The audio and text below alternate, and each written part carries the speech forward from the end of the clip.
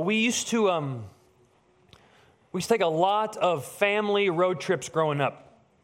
A lot of vacations. Now, I have some memories of us flying on an airplane, but most of it was us piling into our caravan and driving in what felt like endless hours to vacation. And it's not a true vacation unless you hear from the front seats, from one of the parents, "If you don't stop right now, I will pull this van over." Right, it's us kids in the back fighting over leg room or who gets to pick the next movie on the VHS player my dad packed for us, right? There gets to be a breaking point for the parents. But it has to get to this level, right? In the very beginning of the trip, everyone's excited, everyone's patient, everyone's full of grace, and the first argument happens like 30 minutes in, and mom's like, "Hey guys, guess what? We'll be at the beach soon. Don't need to fight. Don't need to cry. Everything's going to be okay," right? A couple hours go by. The next argument happens. Mom turns around, right? "Listen, guys, I need you to be big kids, okay? Be grown up. It's going to be a long trip. You'll be okay." But then a few hours later, guess what happens? There's traffic, fast food bellies. That's never good. One parent critiquing the other parent's driving abilities. And all patience is gone, and it becomes, "Kids, I will pull this car over right now." Right? We get to that point. And it's a powerful statement by a parent. I mean, I'm a lot like my dad, right? I don't want to make any stops, okay? So the fact that I would threaten to pull off the route means it's a big deal. In our passage today, we have one of these "kids, I will pull this van over" moments. Now, it's not because Paul is easily aggravated. He's not having a rough moment himself. No, we are in chapter 3, and over the last 2 chapters, Paul's been pretty mild and patient. He's looked back at the church and said, "Okay, guys, pull it together. But he gets to chapter 3, and he says, "Okay, it's time to pull the van over. Let's get to it. There's some problems going on here in Corinth, and we need to deal with it. Let's be direct. Let's have a face-to-face moment here." We're in 1 Corinthians chapter 3. Please turn there if you can. It's on page 953 of those pew Bibles. But this passage is a rebuke. It's a confrontation. It is a pull-over moment. So there's a sense of seriousness to the tone of this text today.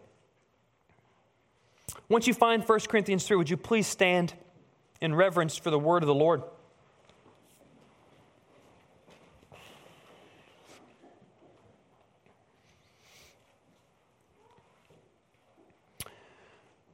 "But I, brothers, could not address you as spiritual people, but as people of the flesh, as infants in Christ. I fed you with milk, not solid food, for you were not ready for it. And even now you are not ready, for you are still of the flesh. For while there is jealousy and strife among you, are you not of the flesh and behaving only in a human way? For when one says, 'I follow Paul,' and another says, 'I follow Apollos,' are you not being merely human? What then is Apollos? What is Paul? Servants through whom you've believed as the Lord assigned to each. I planted, Apollos watered, but God gave the growth. So neither he who plants nor he who waters is anything, but only God who gives the growth. He who plants and he who waters are one, and each will receive his wages according to his labor. For we are God's fellow workers. You are God's field, God's building." It's the word of the Lord. Let us pray. Lord, we know your word is perfect, and it revives our soul, even difficult passages like this. So do that this morning. Revive our soul. Spirit, help us. Amen. Please be seated.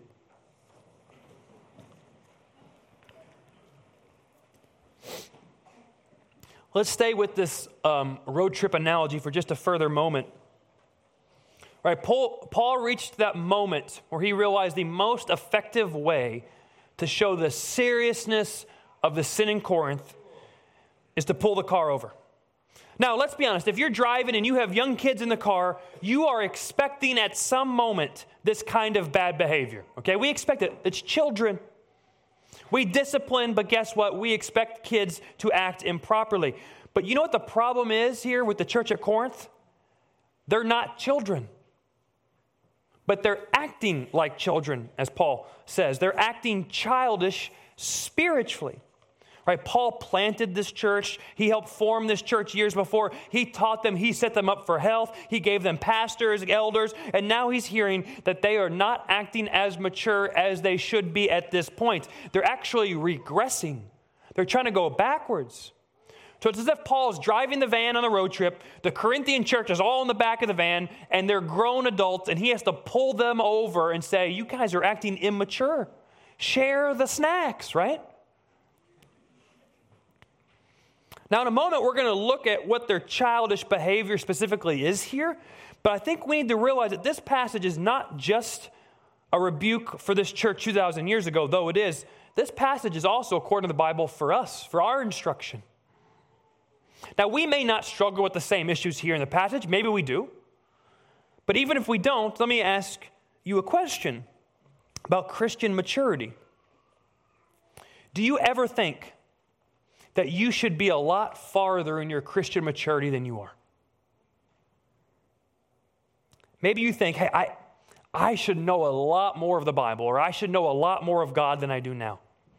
Or you think, man, I really thought years ago I would have been past this same sin issue I've been dealing with for year after year. I thought I'd be past it. Or you look at another person here at church, you think, man, I wish I was mature as her or as him. Now, we don't have a scale that says if you've been a Christian for 10 years, you should have this many verses memorized, these sins defeated, this, and this. We don't have that. There's no scale like that. But I think if we're honest, we are pretty good at evaluating our spiritual health over the years. We can look back and say, oh, I wasted those years. Or, wow, look what the Lord has done in my life. I've had many conversations with some of the older Christians here, and a lot of them say things like, I wish I could go back and tell my younger self to take the call of Christ more seriously and not wait till I was older. I hear that all the time. But we allow the busyness of life. We allow the pursuit of career. We pursue parenting so well. We pursue sins of our youth, and we pause our faith by other good things. There's great things out there. Parenting matters, career matters, hobbies matter, but do they matter the most? It may be true that we should be farther along in our spiritual maturity than we are. That's what Paul is saying to this church here. Paul is the friend. He's a pastor to this Corinthian church, and he's one that we need in our life. Right? A true friend is willing to rebuke us. A true friend is willing to pull the car over and say, okay, let's get going. We got to get back on track here. And maybe this is the passage that God is going to use the rebuke to get you going towards Christian maturity. Paul was writing to a real group of Christians, a real local church. And their problem, as we're going to see in a moment, is that they were acting a lot more like non-Christians than Christians.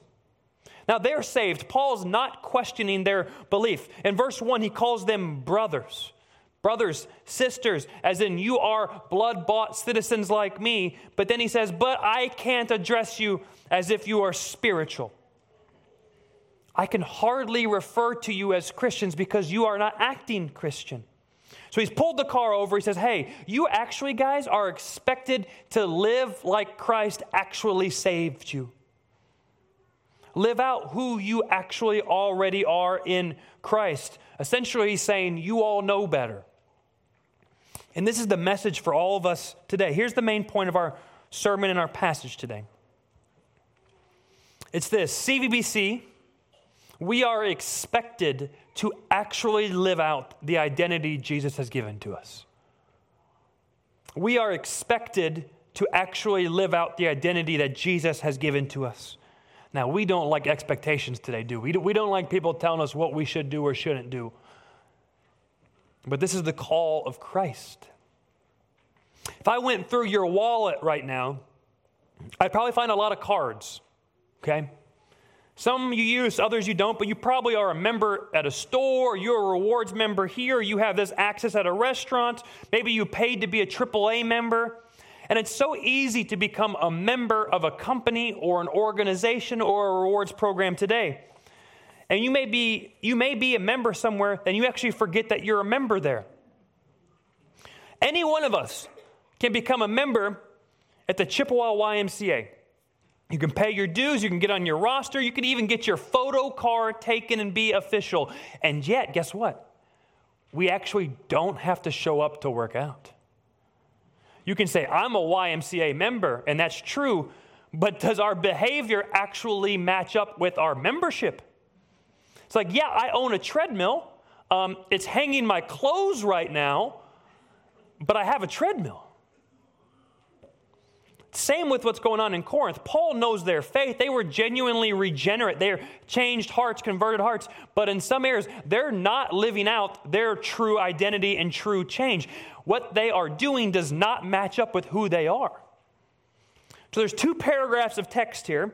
And the first paragraph, verses 1 to 4, are about immature Christian behavior. And then verses 5 to 9 give a good example of what good, mature Christian behavior looks like. So these are our 2 points today. First is immaturity. Second is maturity. So essentially, here's an example we shouldn't follow as point 1. The immature Christian. I want to look again here at verses 1 to 2. But I, brothers, could not address you as spiritual people, but as people of the flesh, as infants in Christ. I fed you with milk, not solid food, for you were not ready for it. And even now you are not yet ready. Verse 3, for you are still of the flesh. Paul says the church is spiritual people, saved by Christ, having the Spirit dwell in them. Sin has been conquered. Yet their attitude, behavior, life looks more like they are still stuck in the flesh. The New Testament, if you go through the New Testament, you're going to see often a contrast between the spiritual and the fleshly. Galatians 5:19, for example, it says, now the works of the flesh are, and gives a huge list, like sexual immorality, impurity, sensuality, idolatry, sorcery, enmity, strife, jealousy, fits of anger, and it goes on and on and on. The ways of the world are marked by these kind of behaviors, the way of the flesh. This is what we should expect the world to look like, because the world is fleshly. But then Galatians 5:22 says, but the other way, the way of the Spirit, the fruit of the Spirit is what? Love and joy, peace, patience, kindness, goodness, faithfulness, gentleness, and self-control. Those who have the Spirit of God in them behave and think and act like the Spirit in them. So with love and with joy and peace and patience. Spirit versus the flesh. But here in Corinth, the church is spiritual in their identity, but they have gone somewhat backwards to go back into the closet of the flesh and put on those clothes instead of the clothes they should be wearing with the Spirit. And then Paul gives another analogy, and this is where it hurts, okay? He calls them infants in Christ. Now, sometimes today when someone becomes a new Christian, someone gets saved today, tomorrow we might call them a baby Christian. And that can be a good thing, right? But not here. This group of Christians should be way past the baby or infant Christian stage. They should be adult, mature Christians. This is a hard rebuke, right? They're taking the Benjamin Button route of spirituality, and it's not a good idea.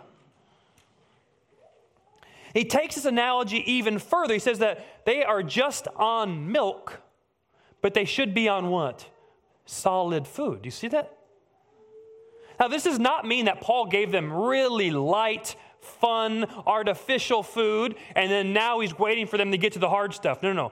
Paul made it clear in chapter 2, right? He kept preaching the same message over and over again. Christ crucified, Christ crucified, Christ crucified. That was the pathway into Christianity, and it's the pathway for all of Christianity. But the problem is that the Corinthian church is so immature that they have not matured with the gospel.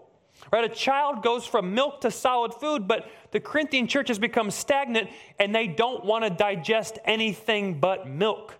They aren't maturing. They actually are bringing in behaviors and thinking of the world into their church.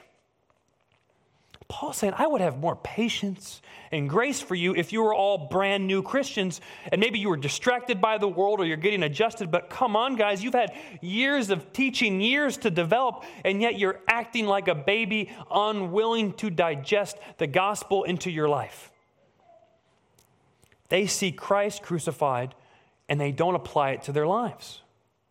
They don't apply it to their homes, to their work, to the way they see each other, the way they fight sin. They should be feasting on the gospel that Paul preached to them and apply the gospel of Christ in their lives, but they're not digesting it. They're just laying there. It's as if Paul invited them over for dinner. He's cooking steak and chicken, and he's got lobster, right? The steak is perfect. It's medium rare, right? It's just perfect and juicy. He loads up their plates with meat, and they look at Paul and they say, can we just have yogurt instead? And Paul's like, I just made all this meat for you. It's going to make you full. It tastes so good. This is real food. And yet they are childish in what they want. We often joke with my sister, because growing up, we'd go out to eat, right? Italian restaurant, steakhouse, wherever we go. And what does she order every time? Chicken tenders, right? She's had chicken tenders at Italian restaurants, Mediterranean restaurants. She's very diverse. Now, as the Corinthian church is reading this rebuke, they would be shocked. They'd be shocked and appalled that Paul is calling them childish. Right? The last two chapters have shown the Corinthian church thinks they're doing pretty good. They know a lot of wisdom of the world.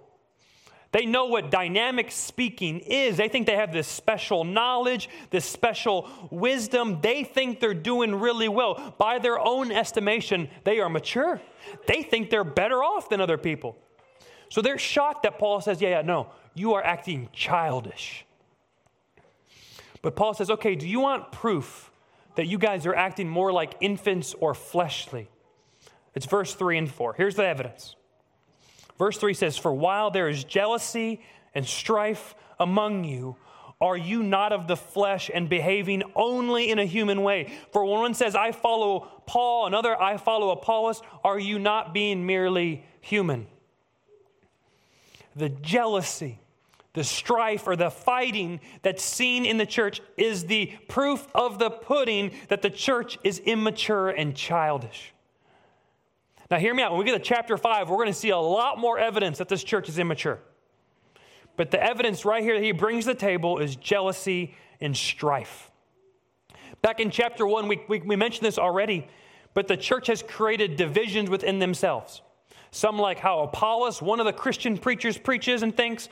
Others like Paul, how he preaches and thinks. Others like Peter, how he preaches and thinks. And they began to compare and compete and judge. And in a church that should be unified, groups began to raise up and argue against each other in the church. So strife happens.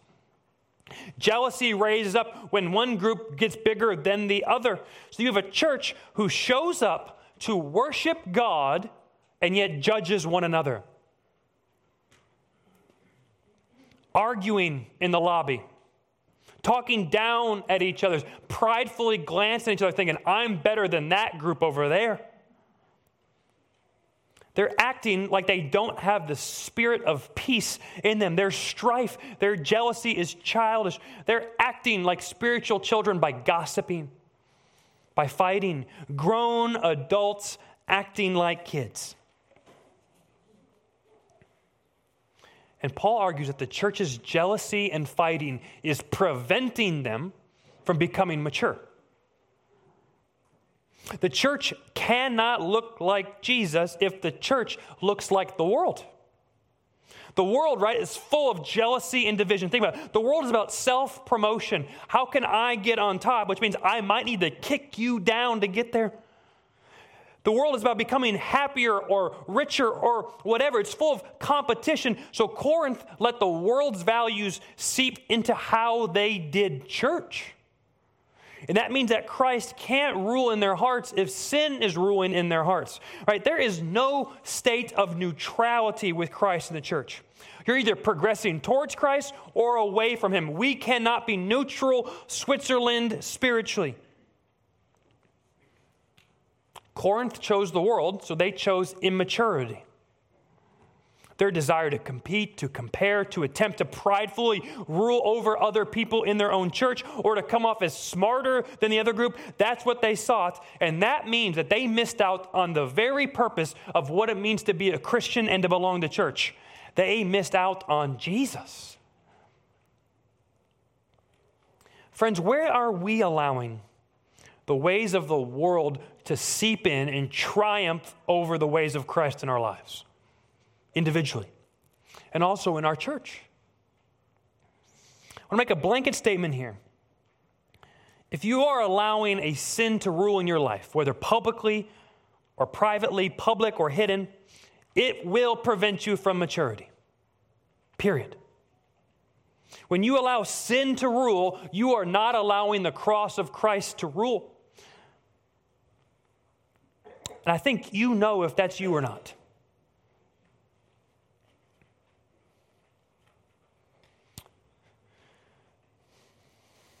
But I want to look at the specific sins mentioned here. Jealousy and strife. Friends, if we allow jealousy, strife, fighting, division to take root in our church, we are not going to be a mature church. If we want CVBC to be a place of rich and mature and vibrant and joyful faith in Jesus, then we can't let jealousy or strife or division take any root here, period. And we've had this in our church. We've had strife. We've had conflict, sides being taken. And God is saying to us what he said to Paul in Corinth. It's immature. When we begin to judge others in our church, we are headed the wrong way. Now, I mean, if someone's in rampant sin in our church, right, we are going to come to them gently and try to correct that and rebuke that. But I'm talking about here judgment on topics and issues that are not central to the gospel. If Paul's preaching or Apollos preaching does not make Christianity Christianity. If we begin to take sides over issues that results in us thinking my side is better than the other side, guess what that results in? Division and pride. That's of the flesh. If we are unwilling to learn from someone else in this room or in these pews who thinks differently than us on an issue, then we are acting more like the world. Can we be taught by someone who might disagree with us on this issue in our life? Teachability is one of the great mature marks of a mature Christian. Are you not tired every day of receiving mail upon mail regarding the upcoming election? I mean, let's be honest. Every ad is negative, it's cutthroat, it's judgmental. I'm watching football, and every commercial break is telling me how this politician is the worst person who's ever lived their lives. I'm sick of it. But that's our world, right? That's our world. And we must be careful, and I mean extremely, extremely careful to not let this kind of jargon or attitude seep slowly and secretly into our church, because it's dangerous. Anything that prevents us from maturing in the faith is dangerous. And the gospel of Jesus saved us from jealousy. It saved us from strife. It saved us from division and pride. Those nails that were pierced through the hands of Jesus were for the sins of jealousy and strife and gossip. Jesus actually sets us free from the desire to belong to him through comparison and competition. He set us free from that. Now, how do you and I belong? How do you and I belong to God? How do you and I belong to each other? Not the way the world is. It's not by picking sides or knowing better or being smarter or being this or being that. No, the only way that you and I belong to Jesus and belong to each other is by looking to Jesus, period. The church is a safe haven for people who are tired of having to perform or reach a certain level or compare or compete. The cross of Christ sets us free from this strife and jealousy. The cross gave us peace with God so we can have peace and not strife with others. That's why jealousy and strife are dangerous acts of immaturity, because they are actually antithetical to the gospel. There's a reason why here at our church, like many churches, we have an official document called Essential Christian Doctrines, our statement of faith. These are the beliefs, the stances, the views that we will die on. We consider these gospel issues that if you twist them or reduce them or change them or remove them, you are messing with the gospel itself. We'll die on these hills. But you know what's not on this document? Most of the stuff that churches fight over. You're not going to find politics on that. Yet a lot of times we think politics are the filter we should see things through. You're not going to find things on there like specific end times view or how old the earth is or if the gift of tongues is still active. Are those things important? Yes, they are. But are these things important enough to divide over and judge one another on? Absolutely not. The world divides over those things, but guess what? We're not of the world. We're the church of Christ. So those things are not going to be an issue here. For the sake of maturity and for the sake of elevating the name of Jesus above all else, those things will not be a point of division here. Friends, we show our maturity by not allowing jealousy or strife or pride to enter into our community life here. But guess what? We also show our immaturity when we allow those things to rule us in the church.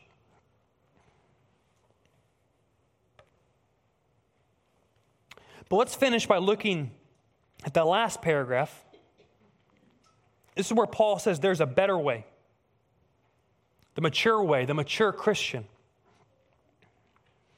Paul essentially says you don't have to choose sides. You don't have to join Team Paul or compete against Team Apollos. You don't have to. Actually, there's a more mature way. And it's in verses 5 to 9. And I'm going to read it in a second, but I want you to note something that's repeated a lot in verses 5 to 9 that aren't mentioned in verses 1 to 4. It's the frequency of the name of God. Verse 5. What then is Apollos? What is Paul? Servants through whom you believed as the Lord assigned to each. I planted, Apollos watered, but God gave the growth. So neither he who plants nor he who waters is anything, but only God who gives the growth. He plants, he who waters are one, and each will receive his wages according to his labor. For we are God's fellow workers. You are God's field, God's building. All right, verses 1 to 4 are just a negative description of what the church is doing. Their problem, they're focusing on Paul, Apollos, division, strife. But verses 5 to 9, he says the focus should be on God. God is mentioned 6 times in this little paragraph of verses 5 to 9. Paul uses himself and Apollos as examples to the church. The church was fighting over Apollos, taking sides, but here Paul says, hey, me and Apollos, we don't have this approach. Instead, we have the approach where we are looking to God in all things. Today, if Paul and Apollos were here, they'd be considered what we say celebrity pastors, which, by the way, is a terrible title. They don't want to be that. They were great preachers, influential, well-known leaders, but look at their humble approach. It says in verse 5, what is Apollos? What is Paul? What's the answer? It's not even pastors. It's servants. They are not primarily teachers or megachurch pastors or leaders. No, they are servants. And by the way, this is a good reminder for any of us here who are elders at this church. It's challenging. It's convicting. Paul says he's a servant, period. That means what? He is not in charge. He is not the master, but he is the servant. And in verses 5 to 7, we see Paul and Apollos, both servants, and they have different roles, right? It says Paul planted, but Apollos watered. What that means is Paul came in, he planted the church, he founded the church, but then he left. Apollos came in and watered it, as in he taught and he discipled, right? Think about your lawn. Maybe you planted it, moved away, and someone else came in and moved in, and they're watering it. Unique, different roles. Right? Our church right here, full of different roles and spiritual gifts and abilities. Some of you have public ministry. Some of you have private ministry. Some of you seem to reach a huge number of people. Some of you work alone here at church and serve cleaning nursery toys, for example, that no one knows who you are.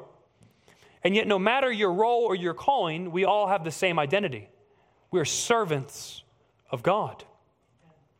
And verse 8 mentions that Paul and Apollos, like all pastors, must work faithfully and well and will be evaluated and rewarded by God. That's going to be more for next sermon. But what I want you to see here is that Paul primarily sees his role, even his huge public, world-changing ministry role, as a role of servanthood and submission to God. Does he preach? Yes. Do people come to know Jesus through Paul's ministry? Yes. Do people grow in their faith as Paul preaches? Yes. But note how often Paul says it's not his doing but the Lord's. Who saves people? God. Who grows people? God. Who builds the church? God. Who grows the field? God. Who secures the building? The church? God, God, God. This church is competing over which leader or group or wisdom is smarter or better, but Paul says, stop it. My focus is on serving God and giving God the attention. Paul and God hates human worship. Paul wants all the credit to go where it should go, and that is God. As the church is fighting over leaders and they're being jealous and they're competing over things that don't truly matter, Paul says the leader of the church is God. Any success or health or numerical growth or any fruit that comes from our church is from God. Friends, if you've grown in your faith at this church because of a Bible study, because of mentoring, because of a sermon, because of the music, praise the Lord for that. Whoever picked the music, whoever taught that Bible study, we're simply the vehicles. But it's God who is the engine. It's God who is steering. It is God who opens your heart. It's God who got your attention. It's God who sprung up fruit. Even right now, if you feel a little rebuked in your heart, maybe this passage is speaking to you and you say, I need to be mature. I need to pursue God. That's not because of me speaking. That's because God is behind the text and God is behind your heart and God is behind your conviction. The mature Christian is the one who has God as his primary focus. That's the point. The mature church is the church who's so zeroed in on God. We glorify God, we serve God, we speak godly words, we look at one another in a godly way, we test all things by the word of God, we see ourselves as verse 9 says, as belonging to God. We are God's field, which means what? He can farm us and till us and harvest us however he desires. We are God's building. And he can renovate us or support us or structure us however God wants to. It is about God. The mature Christian is God-focused. See, we can't be focused on the world and God at the same time. We like to think we can dabble a little bit here in this worldly stuff or have this little sin and think it won't affect our Christian life. It doesn't work that way. We might convince ourselves it does, but you can't have your eyes looking at different places at the same time. Paul is quick to say that the mature Christian is Godward focused. And this focus attacks pride and jealousy and strife. It is hard for us to be jealous if we're focused on God. It is. It's hard to be jealous of someone's blessings or knowledge or good circumstances if we're focused on God. Instead, if we're focused on God, we actually will rejoice with them because we know that all good things, even that our friend has, comes from God. It's hard to be dividing in the church over non-essential things like Paul or Apollos if we are God-focused. How can we argue or insult or look down on each other if we're looking at God? God saved those people we disagree with. God saved those who vote differently or see that thing differently than you. God delights in them, so how can we insult someone who God delights in? By looking to God, we're actually set free to love and delight in those we may disagree with on things. It is hard to be prideful or boasting in ourselves if we're looking to God. Any knowledge you and I have, any success we have in ministry or evangelism, any knowledge we have of our Bible, guess what it comes from? from God. The mature Christian is God-focused in all of his life. In other words, Christian, we are expected to actually live out what God has already made us into. We are saved and redeemed, blood-bought children of a holy God. Sin has fully been conquered. We are Christians under the cross of Christ. The sin has no hold on us. It's been taken off of us and crucified with Christ on the cross. We have peace with God, life everlasting.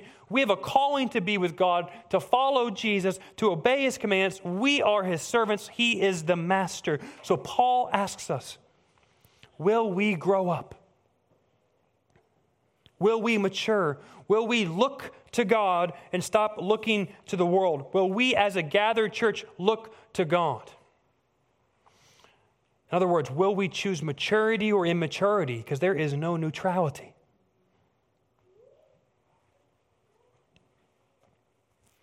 So church, we need one another's examples, like Paul's, to push us to look to God. Right? I, as your brother in Christ, need you to live a Godward life for my eyes to see. I need to see how you look to God in whatever job you have. I need to see you looking to God as you parent your children. I need to see you look to God in how you make decisions and how you confess your sins and show me the safety of the gospel. I need you to look to God and love people you normally wouldn't love if you weren't a Christian. I need that example. And as we come individually to this church to gather together, that will only motivate us to worship and look to God together. Because our singing, if we're pursuing God, our singing won't be some apathetic chore, but will be a celebration of praise. Our preaching won't just be something to sit through. It's going to be an opportunity to receive instruction from our master. We will show up here not just to small talk our way through the lobby, but looking to God, we will see, how can I serve my brother or my sister? Right? Think about it, even as you walked into the building today. Maybe you thought nothing about it, and that's okay. That's honest. But do you ever walk in looking to God saying, God, who do you want me to encourage today? Do you ever walk into the building thinking, God, help me mean what I'm about to sing. God, help me have attention during the sermon. Or even last night, do we think, hey, how does my bedtime tonight affect my attentiveness to my church family tomorrow? God focus. We're not going to come up here and judge the music or the sermon based strictly on our preferences, but if it brings us to God rightly, then we thank him for that. We won't be bothered by someone chit-chatting our ear off because we see that person as someone God delights in. So we rejoice in them. God-focused changes everything, and it's different than the world. And the way that we mature, the way that we reach the world is by keeping God as the object of our eyes.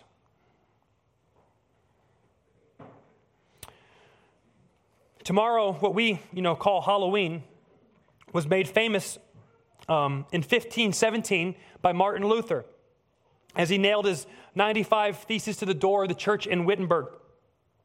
And we could talk almost nonstop about Luther. He was a character, had a personality. He was the vehicle God chose to bring the Reformation, which is what even a lot of secular historians say is maybe the most monumental historical moment in the world. But how does this world-changing, life-changing event happen? How did Luther do it? Luther said, years later after the Reformation, he says this, quote, I simply taught, preached, and wrote God's word, otherwise I did nothing. I taught, preached, wrote God's word, otherwise I did nothing. Luther said the world was changed by God being brought to the focus of the world. By God's word being preached, by God being taught, by God being read. Not Luther's, not anyone else, not some event, not some entertainment, but God. When we put God front and center in our life, God matures us, God brings the gospel, God does stuff. So the mature Christian is God-focused. He sets the agenda. He's our desire. He's our delight. And this protects us from the dangers of the world seeping into our lives and into our church. God is the point, so let's not let our eyes get off track. So he's the foundation. He is the building. He's the cornerstone of this church. We look to him. We build only on him. We're held secure by him. So you know what we're going to do right now? We're going to sing about him. Let's pray.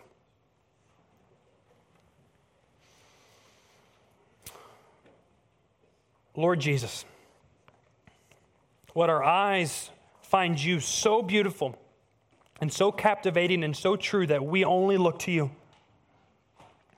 Pray that for ourselves in our personal lives, but as a church, let us be unified in looking to you and you alone, and you will mature us and build us up and conform us to the image of your Son. God, do this. Jesus, do this. Spirit, do this. Let you be the focus forever. In the name of Jesus we pray. Amen.